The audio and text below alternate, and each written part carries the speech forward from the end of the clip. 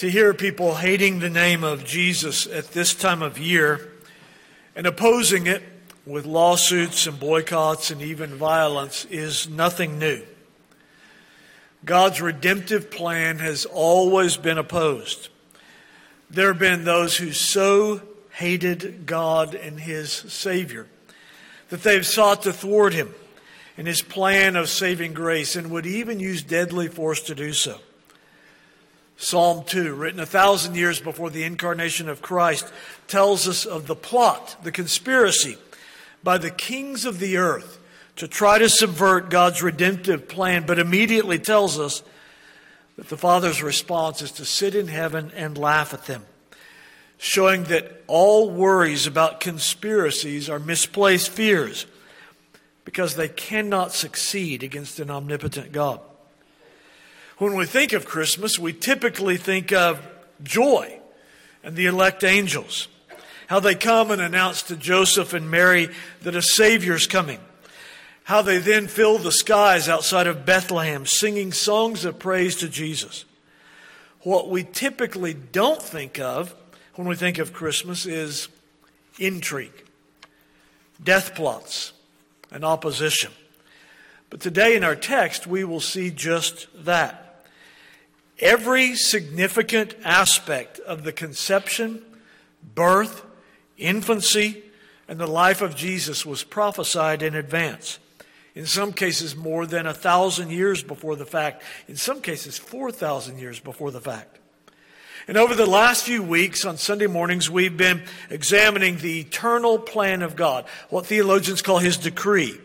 And then it's working out. Anyone can make a plan, but can you work it out perfectly? And we've seen that God made an eternal decree and then by His providence has worked it out completely, moment by moment, especially in the incarnation of Christ. When we think of God's providence, what is it that is the most attractive, the most astounding, the most beautiful? It is His working of all things together to bring His Son for the Savior of sinners. And so a few weeks ago, we looked at the providence of God in the preparation of a forerunner, John the Baptist. And then we looked at the providence of God in the virgin conception of Christ. Then last week, we studied the providence of God even in the journey to Bethlehem by Joseph and Mary. And last night, we looked at the providence of God in the mysterious visitors, the wise men. This morning, we're going to examine a much lesser known and a much lesser understood incident connected to the birth of Jesus, but we will see that it was prophesied and fulfilled as we look at the providence of God in the protection of the infant Jesus. You'll see Old Testament prophecies fulfilled by this saga in the life of Jesus, and you will see that Jesus was violently opposed and hunted to be killed even from His earliest days. You will need your Bible, not only as we look at Matthew 2, but as we look at the Old Testament prophecies. Let's seek the help of the Lord now. O sovereign Lord, we bow before You in Your holy word now. We acknowledge that we're unworthy servants, not even deserving to possess Your word, but how we praise You that You, because of Your great love for us, Your children, You've revealed this to us. You've given us this sharp sword that divides truth from error, belief from unbelief. You've given us this word that is sweeter than honey and nourishes and sustains us. You've given us a light for our paths while the rest of the world stumbles in darkness. So now take this word, make it understandable to us. Cause us through the ministry of Your Holy Spirit to learn and digest and profit from this very text. We pray in Jesus' name, amen. I would remind you of God's providence, that God has a plan, His sovereign, eternal decree. We are told in Ephesians 1:11 that He is working all things according to the counsel of His will. There is nothing outside of this eternal plan of God, even down to the hairs on your head and the breath in your lungs. This plan of God, His decree, His eternal plan is holy and wise and unchangeable, and is all for his own glory, and he's working his plan out. The working out of God's plan is called providence. Our shorter catechism, question 11, and by the way, if your children are not here on Wednesday night, your children are not being taught our theology, our doctrine, but even our smallest children are being taught our church's catechism. The question comes in shorter catechism 11, what are God's works of providence? Find a 5-year-old and they can tell you the answer to this.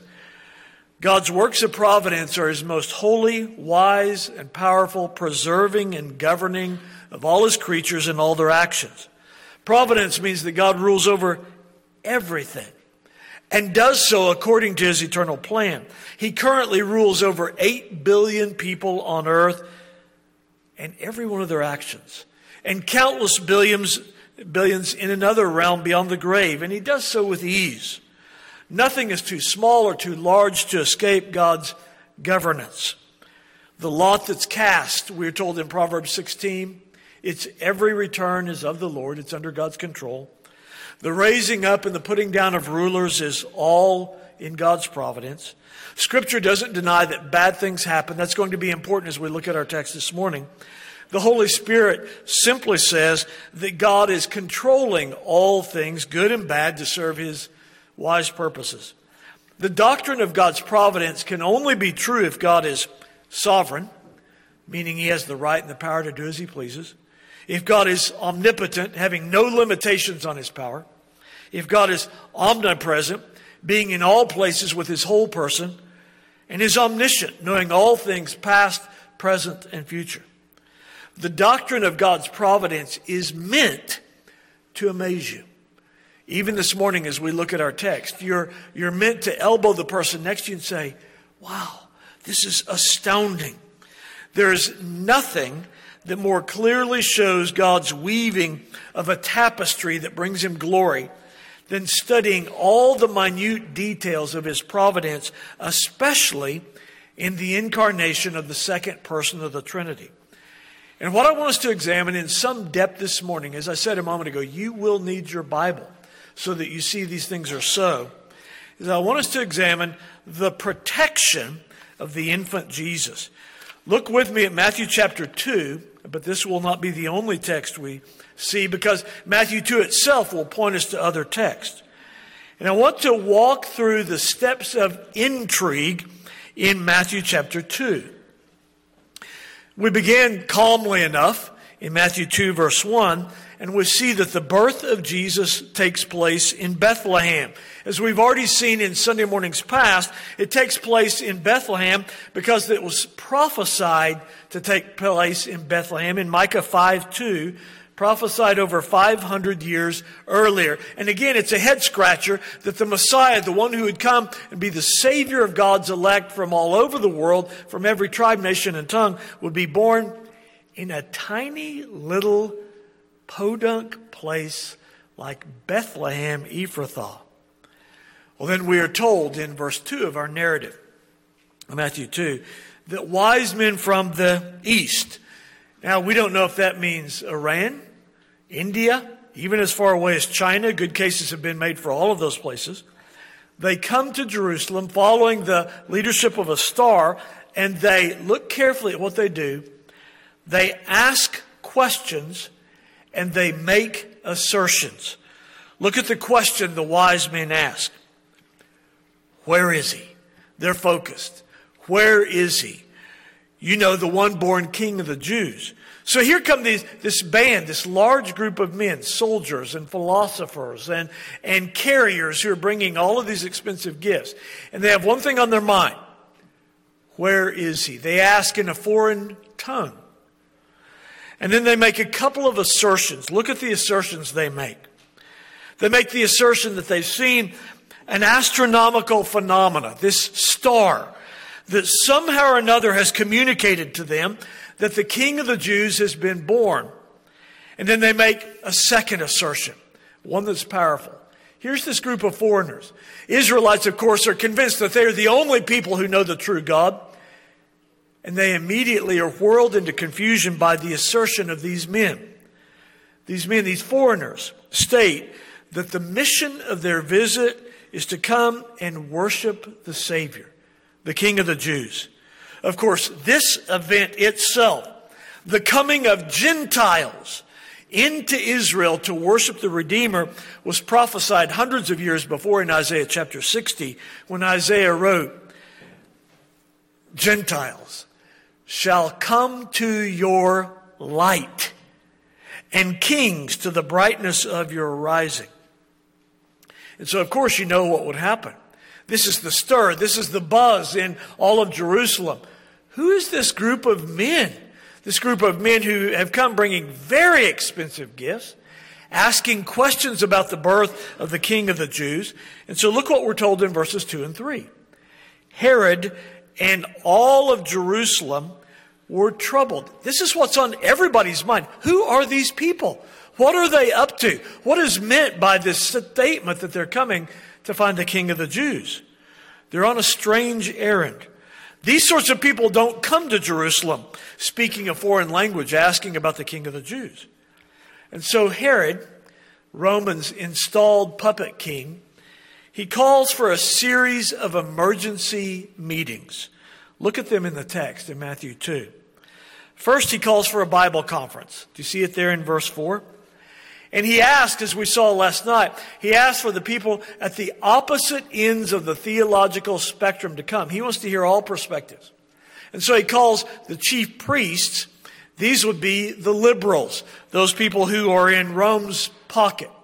And he also calls the scribes. These would be the biblical fundamentalists, those people who loved the Word of God and believed it. He calls them, the people on the extremes, together, and he wants to know from them, guys, I have a biblical question for you.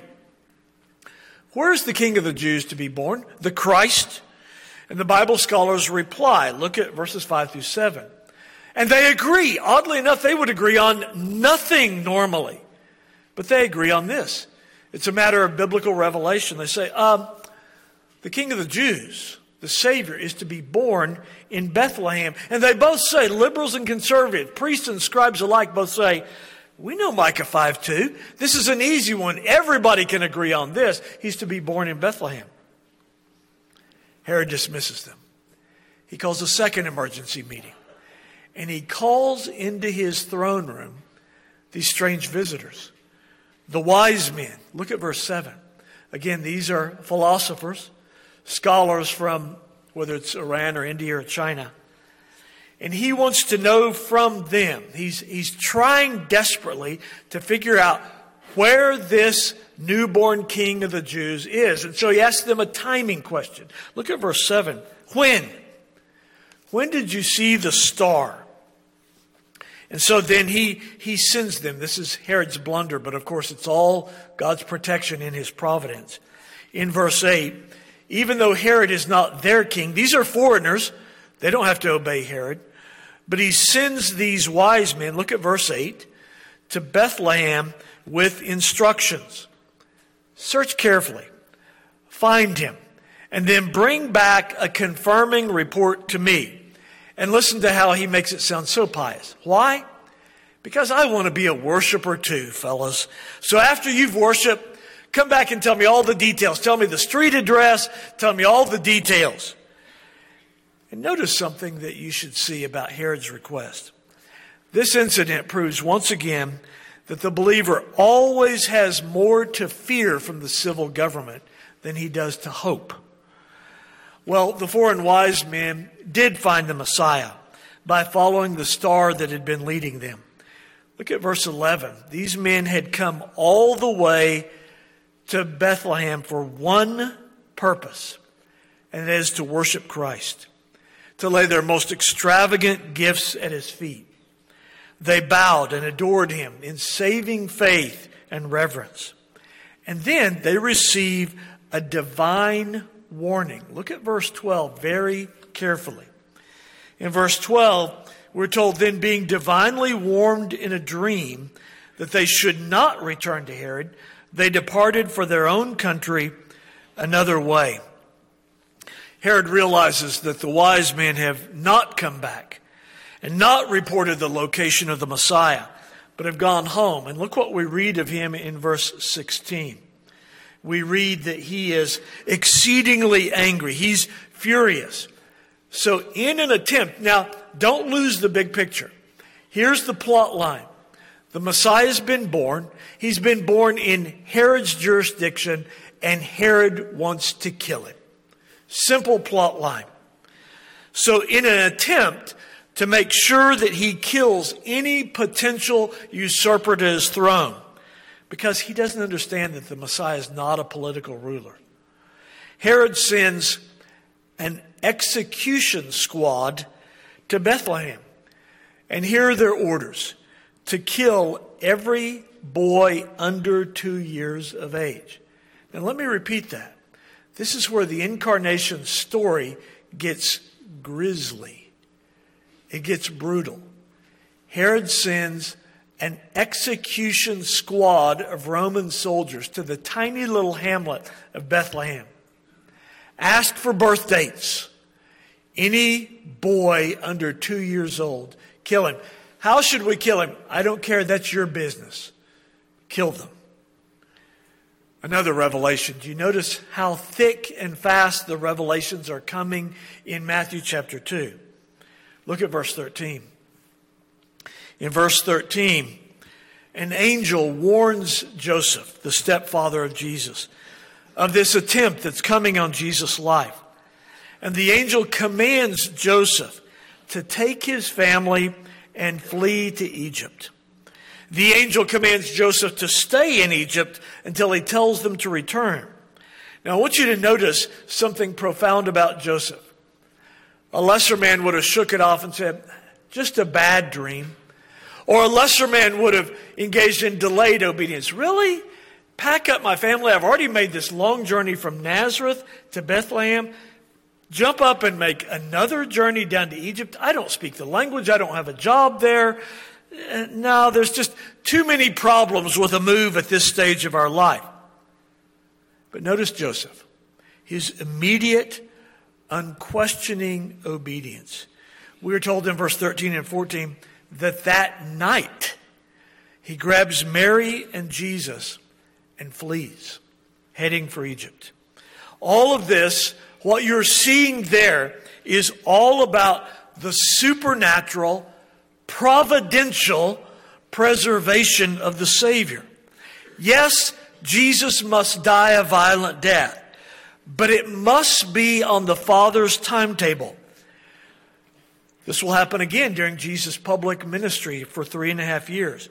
We are told repeatedly during that ministry of attempts on his life during the Gospels, but none of them were successful. Think, for example, of the attempt on his life in Luke chapter 4, where Jesus comes to his adopted hometown of Nazareth, and the people in town try to throw him off a cliff, but they're prevented from doing so. Or think of what we're told in John chapter 7, where we're told Jesus did not walk in Judea because the Jews were seeking to kill him. Or think about that incident in John chapter 8, where we're told they took up stones to throw at him, to stone him to death. But Jesus hid himself and went out of the temple, going through the midst of them, and passed by. All of these efforts, whether it was Herod's goon squad or these different attempts to kill him during his adulthood and his public ministry, all of these attempts were thwarted because, to use the language of John 7:30, it was not yet his time. It never occurred to them that they were seeking to accomplish that which God's purpose made impossible. Look back at our text in verse 15. After escaping Bethlehem, Joseph flees to Egypt until, we are told, until the death of Herod, which, when you add up the chronological clues, is probably about 2 years. Now, it's a good thing that Joseph had been given gold for Jesus from the wise men in verse 11, because he and Mary would need funds to travel to a foreign country and set up house. Turns out this whole incident is providentially ordained, because Jesus, in every step of his, must fulfill prophecy. And what I want you to notice is I want you to notice how God had prophesied about this. Keep one finger here. Now, you're really going to have to be adept this morning because I'm going to ask you, you may actually have to do some of this stuff with your Bible. I'm going to ask you to look at 3 texts.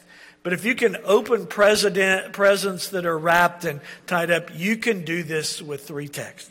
Look at Hosea chapter 11.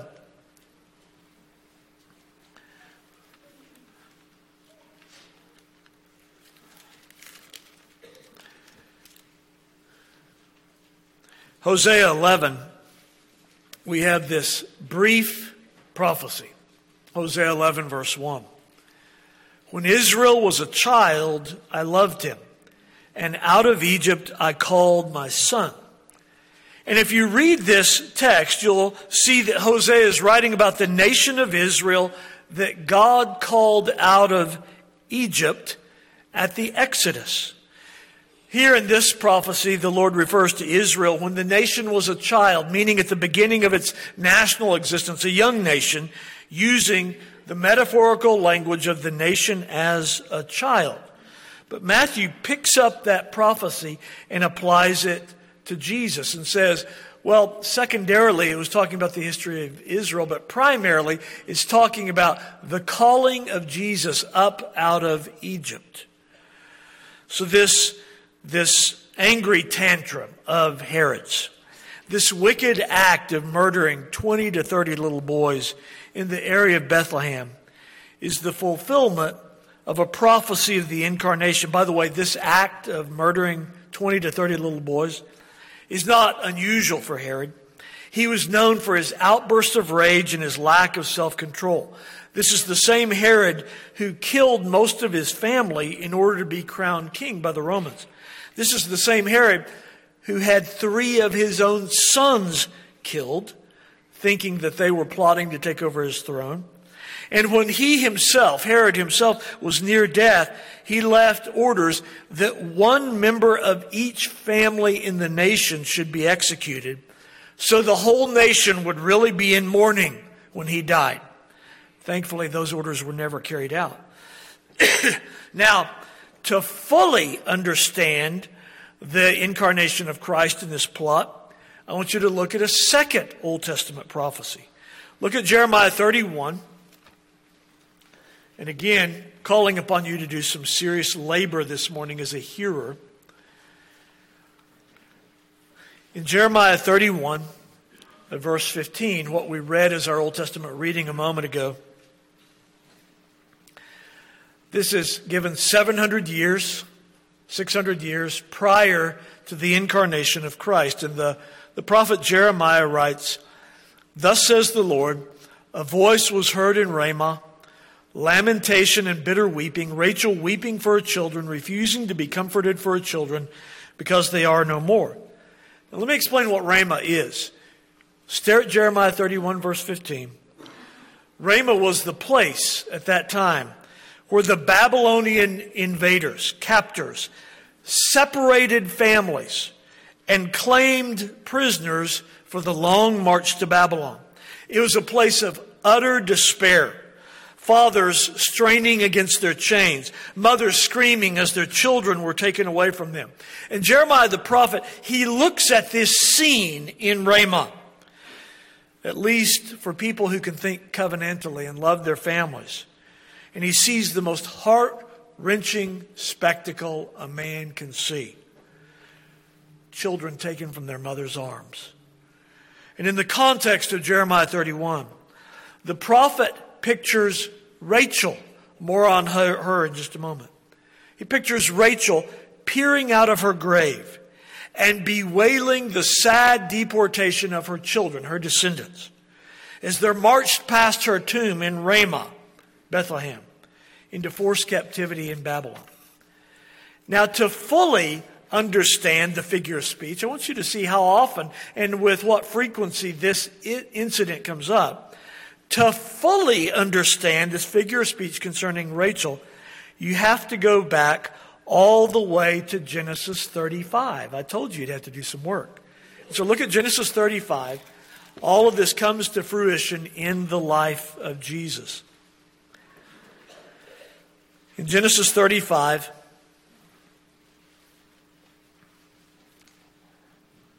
Verse 16.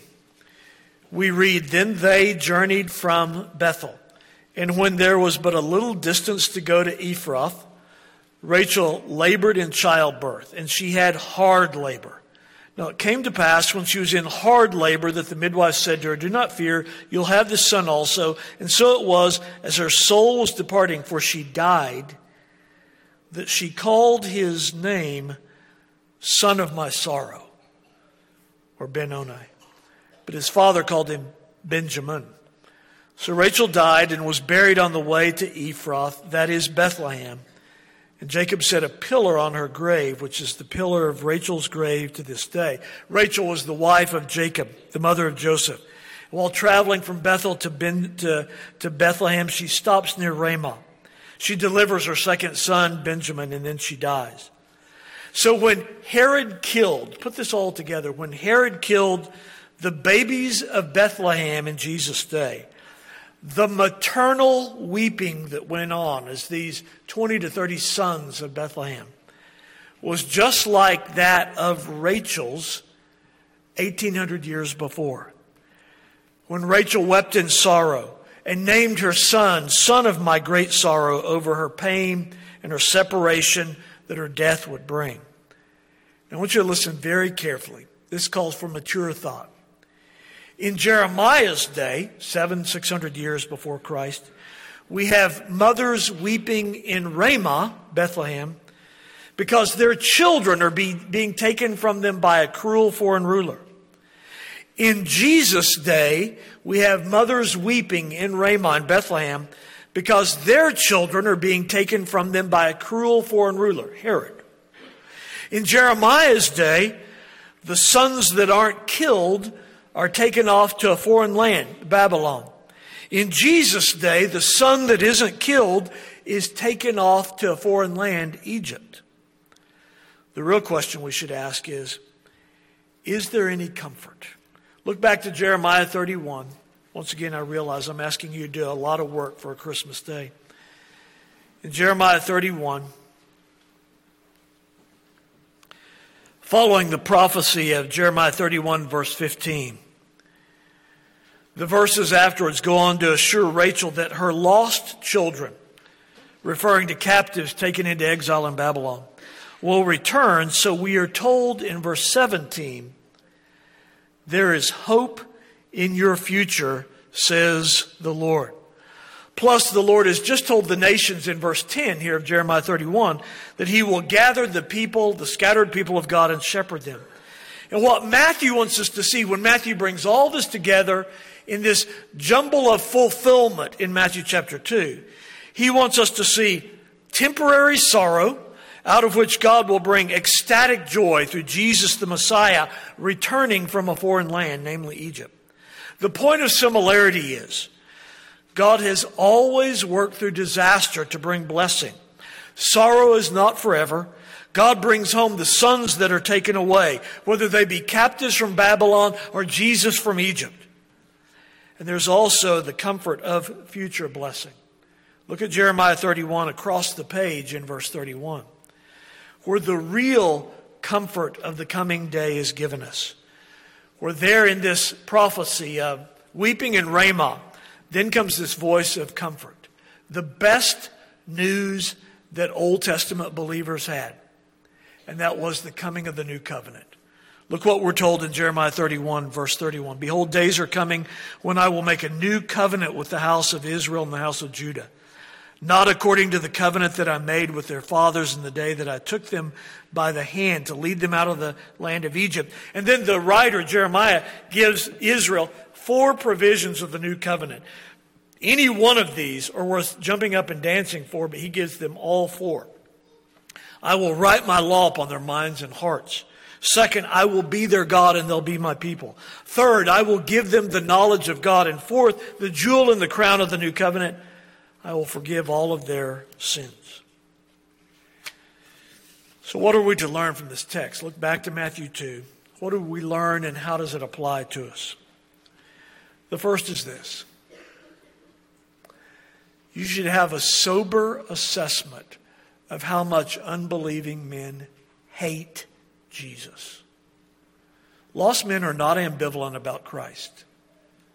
They hate him. Lost men would murder Christ if they could get at him. Don't think that unbelievers, I don't care one way or another about Jesus. They hate him. It was that way 2,000 years ago and is still our reality. Didn't Jesus himself say in the upper room, if the world hates you, you know that it hated me before it hated you? Why does Herod want to kill Jesus? Because lost men despise God. They are at enmity with him. And you did too, until the Lord in grace sovereignly changed your heart. Another lesson we learn from this text. Every detail in the life of Jesus is prophesied. Whether it's the journey from Nazareth to Bethlehem, whether it is the flight from Bethlehem to Egypt, whether it is the return from Egypt back to Israel, every detail in the life of Jesus is prophesied. From birth to flight to death to resurrection. He is the amazingly foretold person. This is why he can say after his resurrection on the road to Emmaus in Luke 24, the entire Old Testament speaks of me. Another lesson we must learn, because we've fallen for this for far too long. As we watch our culture become more and more obsessed with politics and the civil magistrate, don't ever think for a moment that the cause of Christ and the forward move of the kingdom of God depends on the great, the powerful, and the well-placed. They have seldom done anything for the advancement of the cause of Christ, and they have usually opposed its spread. Herod is one more example of how political leaders have viewed Jesus. They view him as a usurper and a challenge to their rule. This is why we sing in Psalm 146, put no confidence in princes. Not just, the psalmist doesn't say, you can put a little confidence in princes. No, the psalmist says, put zero confidence in princes. Do not look for a moment for their assistance in advancing the kingdom of God. Another truth we should learn from this. Look at Matthew 2. This incident in Matthew 2 is a foreshadowing of the gospel era that we live in now. Because here what we see is the Jews, Jesus' people, his kin, according to the flesh, they hear of Christ. Everybody in Jerusalem hears the King of the Jews has been born. But they will not travel the 5.5 miles south from Jerusalem to Bethlehem to come and worship him. But Gentile visitors from hundreds, maybe even thousands of miles away to the east, will come from far and wide to worship Jesus and present their best gifts to him. This is a picture of what's happening in the new covenant. That God is now calling people from every nation, tribe, and tongue, largely Gentiles, to worship him. We also have to say something about the cause of life. I want you to look at verses 15 through 18. Look and don't avert your gaze. What you see here is the murder by soldiers, Roman soldiers, of 20 to 30 little boys in the town of Bethlehem. If an incident involving the slaughter of 20 to 30 boys is given this much space in Scripture and seen as a tragedy, and it was, how much more is the murder of 20 to 30 children every day of the year in the state of South Carolina? Do you see the sorrow and the moral outrage of the Scriptures over this incident? Can you imagine the divine wrath over the 65 million children slaughtered in the womb in our nation since 1973? The world says, what's the big deal? It's a few kids.